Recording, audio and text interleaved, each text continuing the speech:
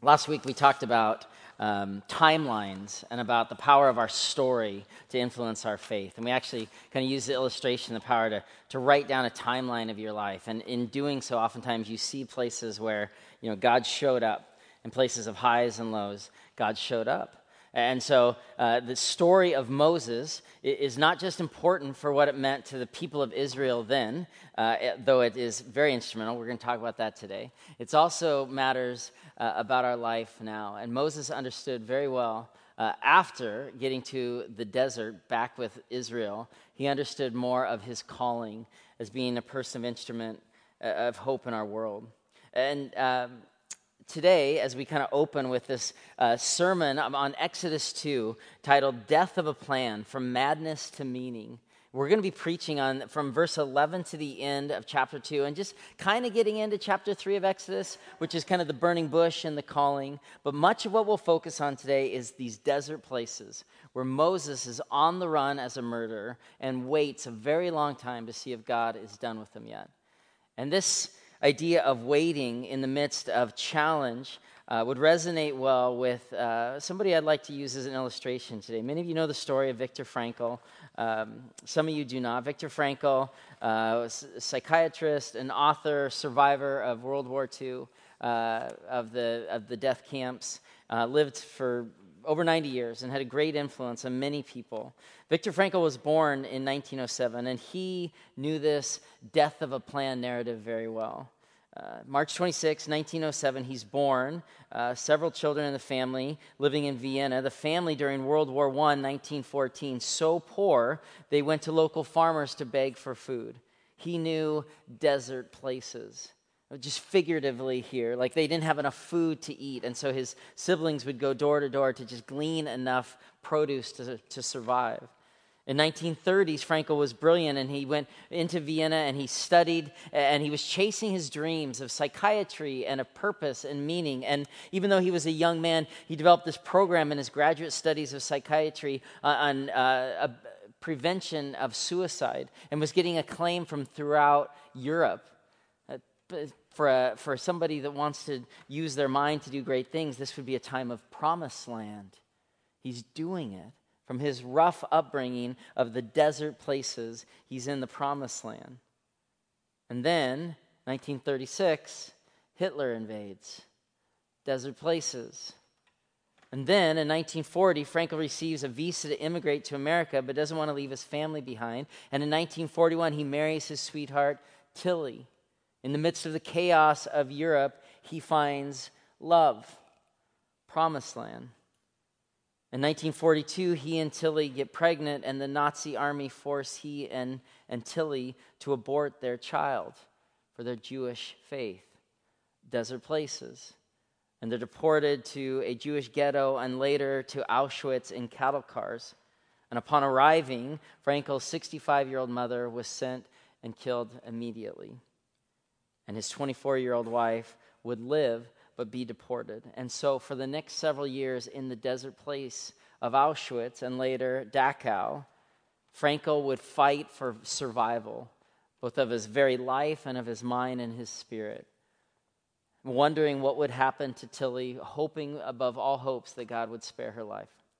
He understood that life doesn't turn out as planned, but it can still have profound meaning. We'll come back to his story because he authored a book called Man's Search for Meaning. He understood the quest in desert places, in waiting places, in troubled places, the search for significance in our lives. And as we turn to the text this morning, as you turn to your Bibles or your Bible apps, we're going to study every verse of chapter 2. And it's funny because you will see a lot of sermons on the beginning of Exodus 2. We love Moses in a basket sent down the river. And a lot of sermons on Exodus 3 because we love burning bushes, and we love revelation, and we love calling, and we love people in lost lands getting this new hope. And we say, I want a story like that. God, I want you to show up in a massive way. Be a burning bush to me. But this middle piece of the end of Exodus 2, oftentimes in the church, is a bit of a silent chapter. Because we don't know what to do with the Midian, the desert places, the long waiting for redemption, the long spaces of expectancy and wondering, is God still going to show up? But today, as we study Moses' life and look at his anger and his shame and his sin and his desire to cover it up and his running away to Midian and the fact that God, you know how the story ends, that God goes and finds him in Midian and says, I'm not done with you yet. We have a profound message for each and every one of us. And the message is this. This is our big idea this morning, that seeing ourselves as called by God to be instruments of hope and purpose and meaning in the lives of others, that we might be Moses a little bit, that we might be so full of the Spirit that we become a person of hope in this world, helping other people understand that God's not done with them yet. Understanding that this is our calling, that we get to learn today that when we fail and when we wait for next steps, we have the opportunity to have our faith strengthened. And though all of us long for, existence of sunny days and no loss and no grief and no unemployment and no loneliness and no marital struggles and no aging parents and, you fill in the blanks. So this is the reality of our lives. And so when we learn as God's people that we can wait and we can have our faith strengthened in these desert places, we will be full of God's purpose and meaning in our life. Let's begin at the beginning of your outline, the death of a vision of trying harder. There's two settings here in verse 11 to the end of chapter 2. This begins where we'll study today, Exodus 2, verses 11 and 12. And the setting here is in Egypt.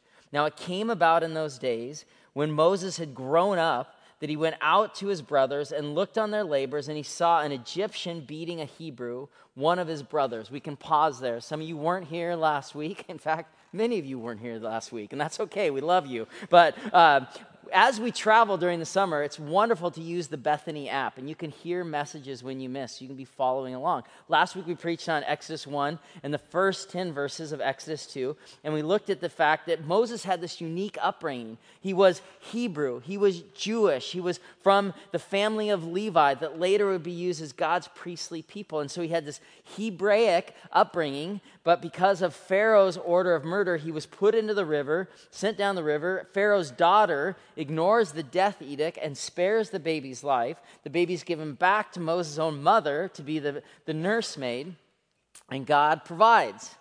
God, though Moses was sent down the river, though there's situations we face as God's people that we're not sure exactly how it happens, and places that just feel like death and destruction and nothing good can ever come out of it, God provides. And he provided very well for Moses. And so Moses has this incredible upbringing where though he's Hebrew by birth, and he spends probably the first year or two of his life, when he's weaned, he's taken into Pharaoh's household. He's adopted. Pharaoh, the king of Egypt, becomes his stepdad. Like, that's remarkable. And this would feel like, to a man like Moses, he would feel like a man between two cultures. He was given up by this family. He's not really part of his brother and people. And he's, in Pharaoh's household. I'm sure there's many times he feels like he's not part of these people. What we talked about last week is our experiences don't disqualify us. And there's so many places in our journey that we're not sure what God's going to do with this, but we can trust that God uses even the weak parts of our story, the parts that don't feel perfectly qualified, to do great things. And so now Moses is a man. He's come of age. He's identified with his brothers, the people of the Hebrew people that are slaves in Egypt. And he sees an Egyptian soldier probably beating a Hebrew, one of his brothers. Verse 12, the beginning part, so he looked this way and he looked that way. And when he saw there was no one around, he struck down the Egyptian. He killed a man with his own hands. So much to do with this verse. He sees injustice. He sees dissonance with the way in which life should be lived. But his instincts are all wrong here, and his actions are all wrong. Instead of trying to intercede for the man's life, instead of going to Pharaoh and trying to intercede, he acts out of his own anger. He acts in a way of perpetual violence. And the key verse here, as you've got your Bibles open, is that he looks this way and that in chapter 12. When we're looking this way and that way, it means that we know our actions aren't consistent with our beliefs. And we want to be people that are taking that journey from the stuff that we think about to the stuff that we do. And so we'll often say it's the 18 inches from our head to our heart that's the longest distance for a human to travel. And so Moses is, he's thinking about these things and stuff, but he looks this way and that way because he has a moment where he can go back on his convictions to strike this man, and he probably could do something more healthy. Friends, there is a moment that God gives you between your instinct and your action. I heard a sermon in college one time that stayed with me forever, that it was a sermon on lust, and that when we lust, we're choosing actions that are actually like putting, honey on our heart, is the way the pastor said it. I'll never forget it. So you're inviting the enemy to just prey on you. It's like you're putting honey on your heart. And he said, there's a moment between action and reaction where we are choosing the way that we respond. You have a moment. And so as people of God trying to become more fully aligned with God's ways, we're trying to pay attention to that instinct to sin. And the response, it says, I have a choice here. I don't need to act in violence. I don't need to scream at my child. I don't need to look in the eyes of the flesh at somebody. I don't need to, you fill in the blanks.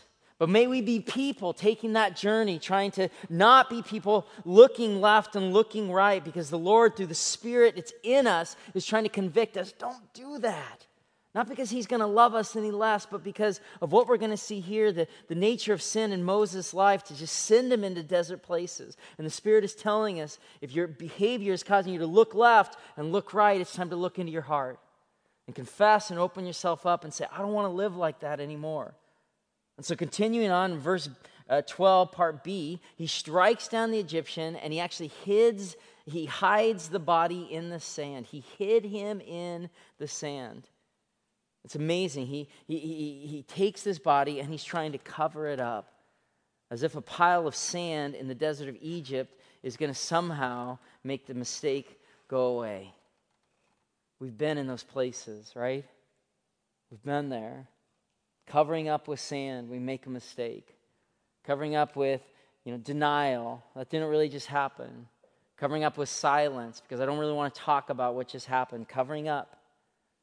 And the Spirit of God is never about covering it up. The Spirit of God is never just saying, we're just going to close this chapter for a while. Because as I heard a pastor say in this last week, it was very profound, stay with me. He said, what's not healed is passed down. And so in our families, if we're not doing the work of reconciliation, if we're not dealing with the stuff that we're participating in, if we're not having those conversations, we're going to have those conversations, because if we don't deal with it, we're just covering it with sand. And the body does not go away. The bones speak. And every one of us has a whole trail of bodies in the sand, but as people of God, we're meant to be uncovering things, confessing our sin, that there will be light and freedom, talking about that which isn't going well, talking about that which is outside of the way I want to live. We're going to talk about it.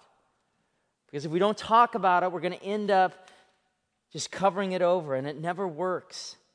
And so continuing on, Moses thinks this body's been covered up. He thinks he looked left and right. He thinks he's kind of got his get out of jail card. And the next day, he goes out and two Hebrews are fighting. He tries to intervene. And they say to him, verse 14, this guy he's trying to break up the fight, well, who made you a prince or a judge over us?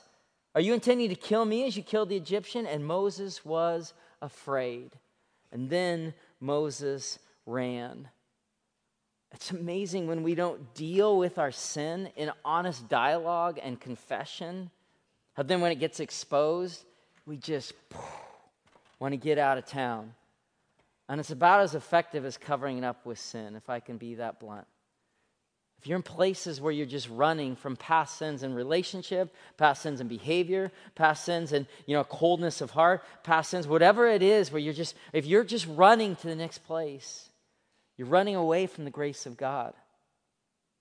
And the text speaks very clearly through the life of Moses that we just end up further from where God wants to speak to us.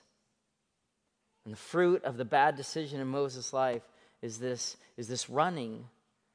But it doesn't need to be the end of the story. Like, that's the amazing thing with the scriptures. They tell over and over and over again about murderers and adulterers and really broken people that choose to not run anymore or choose to listen when God comes calling.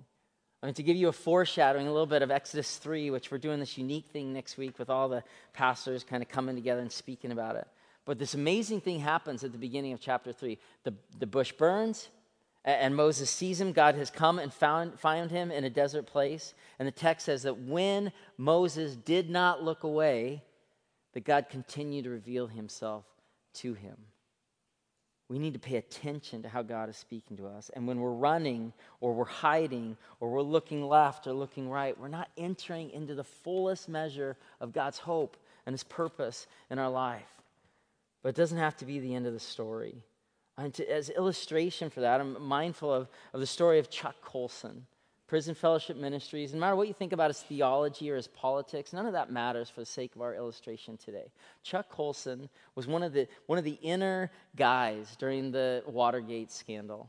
I mean, he was in the president's cabinet. He was in the White House. He was having those conversations with President Nixon. And long story short, he was the first of the Watergate scandal to go to jail.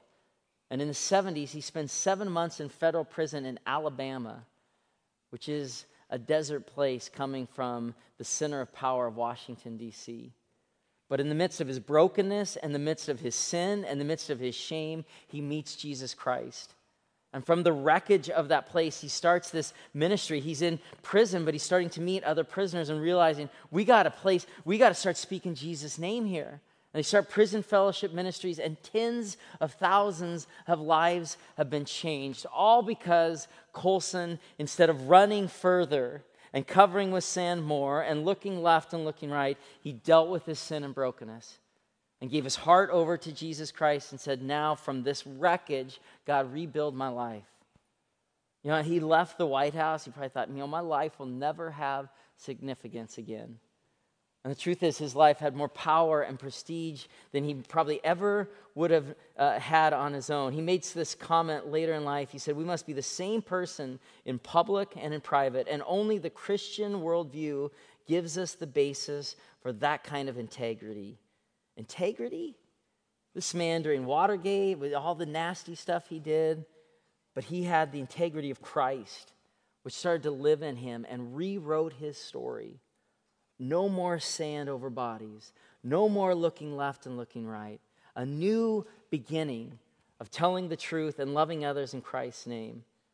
And God did an amazing work. It was the death of one plan in his life and the beginning of a new plan. So let's take a turn to the second part of Exodus 2, that God grants new vision for his beloved people.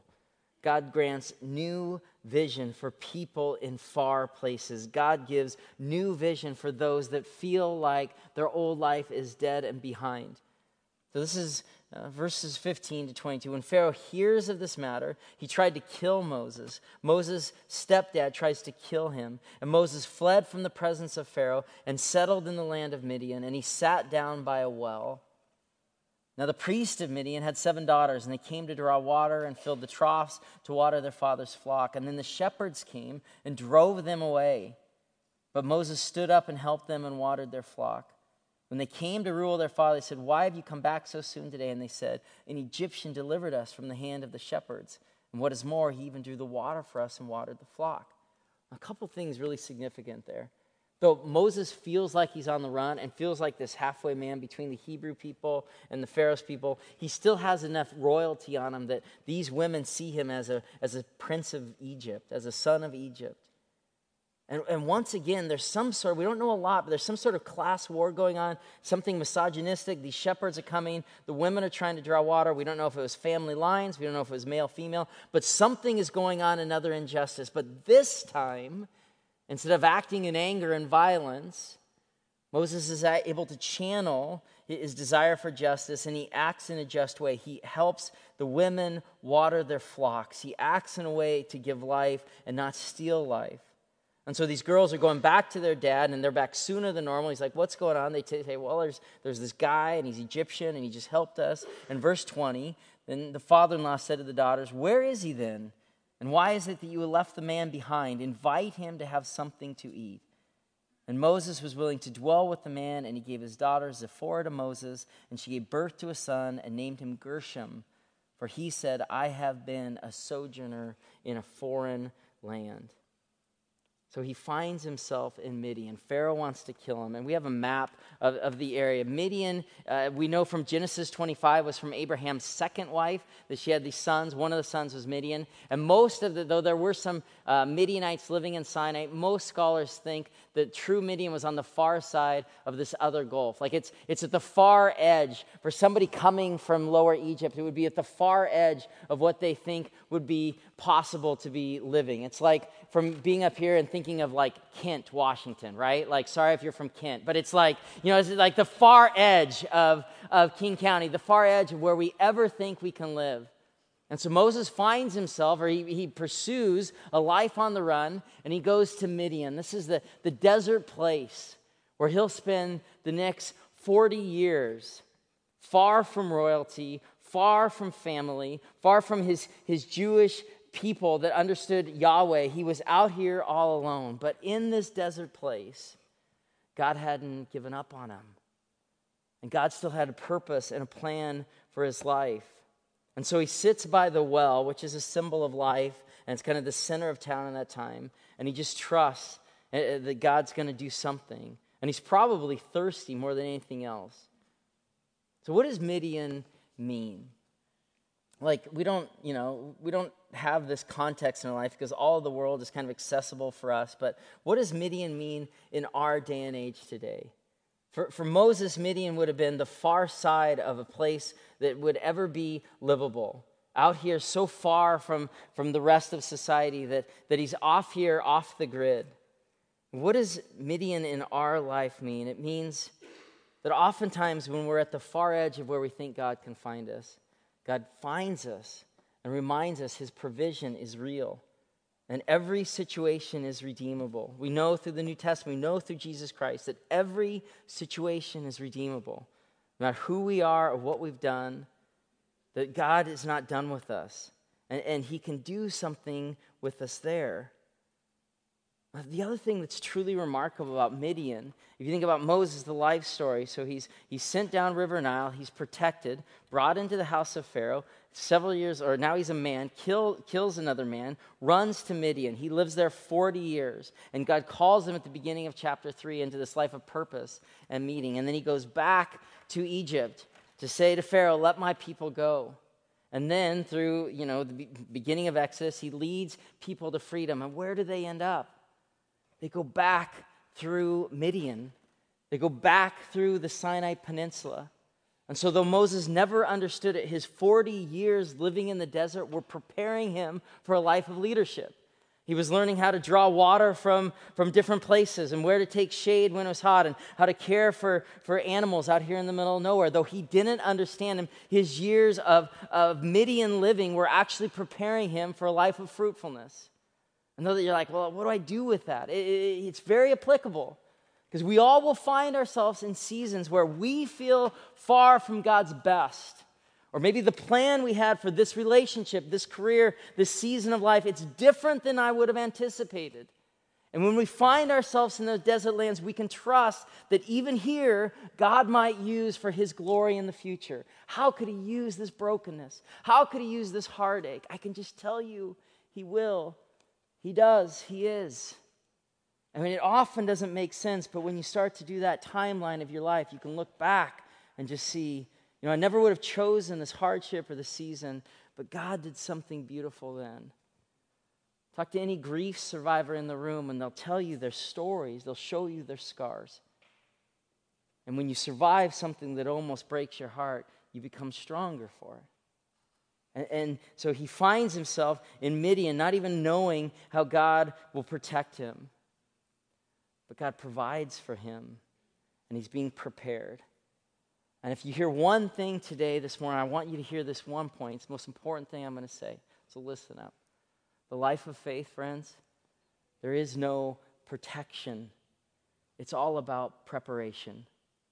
And those of us that sign up for an easy journey or God will always provide, I'll always get the job, I'll always be healthy, my family will always be healthy, everything will work out. It doesn't turn out that way. We're not always protected, but we can be always prepared. to worship God in the best of days and the worst of days. And some of you are in moments right now where you're in like a season of plenty. The sun is shining literally and figuratively. Enjoy it. Like, may that prepare you to worship God well, where you drink your wine with gladness, like it says in Ecclesiastes, and you eat your food with a grateful heart. These are good days, so enjoy them.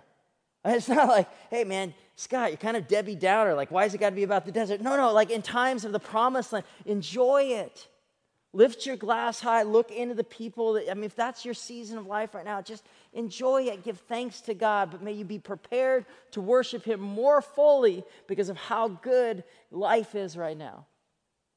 And for others in the room that just feel like, this is kind of resonating because life feels a little bit like Midian right now. I'm in a place further than I would have wanted to be. I'm in a place where my original plan for my life, whatever that looks like, maybe is different, and that doesn't feel good. Just know that you will not be always protected, but you will always be prepared for a life of faithfulness. And my hunch is if you have friends or family members who have left the church, who aren't walking with Jesus anymore, it's maybe because they weren't told this fact growing up, that there's no constant protection for people of faith, but there is provision. And so may we be men and women telling the truth that, there's going to be great days and there'll be hard times, but God is the God of it all. And we're going to celebrate God when the sun is shining, and we're going to toast our glasses of wine and look into each other's eyes and celebrate well. And when darkness falls and we make mistakes and we cover it with sin and we end up on the run, we want to hand these places over to God and say, prepare my heart to love you more. May this season end. May this farness from you end, God, but may I be being prepared even now. That's the power of the Midian story for us, that we are being prepared to follow God. It reminds me of Paul's story, actually, in Galatians. Paul, we get his story of Christ coming and saving his life in Acts. We preached about that a couple months ago. But listen what Paul says in Galatia when he's talking about the power of the gospel in his life. He talks about the power of desert places to shape us. So Paul says in Galatians 1, you have to turn there, I'll read it for you. Galatians 1, verse 11, he says, I would have you know, brothers, that the gospel which was preached by me is not according to man, for it is neither received from man, nor was I taught it, but I received it through a revelation of Jesus Christ. So it's like, all right, well, where does Paul, the great Paul, get his power from Christ? And he continues on, verse 13, Galatians 1. You've heard of my former manner of life in Judaism, how I used to persecute the church of God beyond all measure, and I tried to destroy it, for I was advancing in Judaism. Verse 15, but when God, who'd set me apart even from my mother's womb and called me through his grace, was pleased to reveal his Son in me so that I might preach him someday, then I did not go up to Jerusalem to those who were apostles before me, but I went away for a while. I went away to Arabia, and I returned once more to Damascus. Paul went where? To the desert places. He went to the desert places to understand all that Jesus wanted to say to him. And scholars say that Paul spent most of 9 years in the desert soaking up the word of Jesus Christ. And so these desert places can be places to teach us and shape us and give us more of Christ in our life. But the reality is, in Moses' story, we can't stay in Midian or we risk missing our call. Like Moses, it says here in verse 22 that he was, or verse 21, that Moses was willing to dwell. He was willing to just stay out there. And he made a life out there. But God wasn't done with him yet. And how do we know that? In verse 22, Moses has a son, and he names his son Gershom, which means I've been a sojourner in a foreign land. He continues to pray. He continues to know the scriptures, but he continues to know that he's still in a foreign place. So how do we know when to wait in Midian, or when to go back and you speak out for justice, or to do hard things, or to leave the job, or to change relations? How do we know? It's a mystery. It is. If I didn't tell you that, I wouldn't be telling you the truth. But the power of Exodus story in Moses' life is that God's not done with him, and God will go to the desert to find Moses in the next chapter. He's still speaking to his people. And so if you find yourself in a season where you're like, man, am I supposed to go left or right? Am I supposed to do this or that? Continue to pray. And if you find yourself far from what you thought was your original plan, even in really hard and desperate places, believe that your life can still have profound meaning and profound significance. Well, how do we know that? Because we have people of faith that have modeled this for us well. And back to the story of Viktor Frankl. And Frankl is laboring through Auschwitz and through Dachau for almost 3 years, and to a final, what they called a rest camp, which is ironic. He was not resting, he was trying to survive. And on April 27th, 1945, he's freed from his camp. And he goes home years later to find Tilly, the woman that he had hoped upon all hopes was still alive, to find out she had died. Because though Frankl had kept his hope alive, and he had written fragments of manuscripts on pieces of paper, and he had practiced, positive self-speak and a hope in a higher being, and he had labored well in his desert place. Not all things that happen to us in this life are good. Frankl knew that more than anyone. And so he was plunged into this depth of despair. And through the fog of that Midian place, that desert place, that far from God place, he once again found significance and the power of God in his life. And in 9 days, he wrote a book called Man's Search for Meaning, which to this day has sold over 9 million copies. Frankl would remarry. He would have children. He would pursue psychiatry and another doctorate. He would have a life of significance. And he would look back on his time through the war years and understand that his significance was that much sweeter because of all that he had gone through. It's not fun to be in desert places. It's not fun to make mistakes where we just feel like, there's a lot of sand and I want to. But Frankl, above all else, understood that God can use these hard times and these desert places to change us. We won't always be protected, but we can be prepared. And so in conclusion today, I want to just end with a couple verses from the end of Exodus 2. There's this beautiful little aside at the end of Exodus 2 where we've been, studying kind of chronologically the life of Moses, and then the narrator, who was Moses himself later in life, he writes this in verse 23 and 24 and 25 of Exodus 2. Moses writes this. He says, "Now it came about in the course of those many days that the king of Egypt died." I'm just kind of taking a break from the other narration and taking a look back on the nation of Egypt. That Pharaoh died, and the sons of Israel sighed because of the bondage, and they cried out, and their cry for help because of their bondage, it rose up to God. So God heard their groaning, and God remembered his covenant with Abraham and Isaac and Jacob, and God saw the sons of Israel, and God took notice of them. There's this beautiful break from Moses in desert places before God goes and gets him in Exodus 3 and speaks to him through the burning bush, where Moses just wants to remind the people of God these 3 important words, the most important 3 words in all of Exodus 2, which come at the beginning of verse 24. So God heard.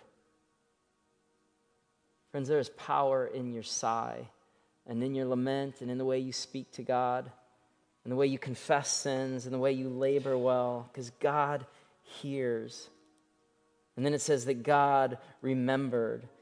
And then it said that God saw. And ultimately it says that God took notice of them. And so he went out to Moses.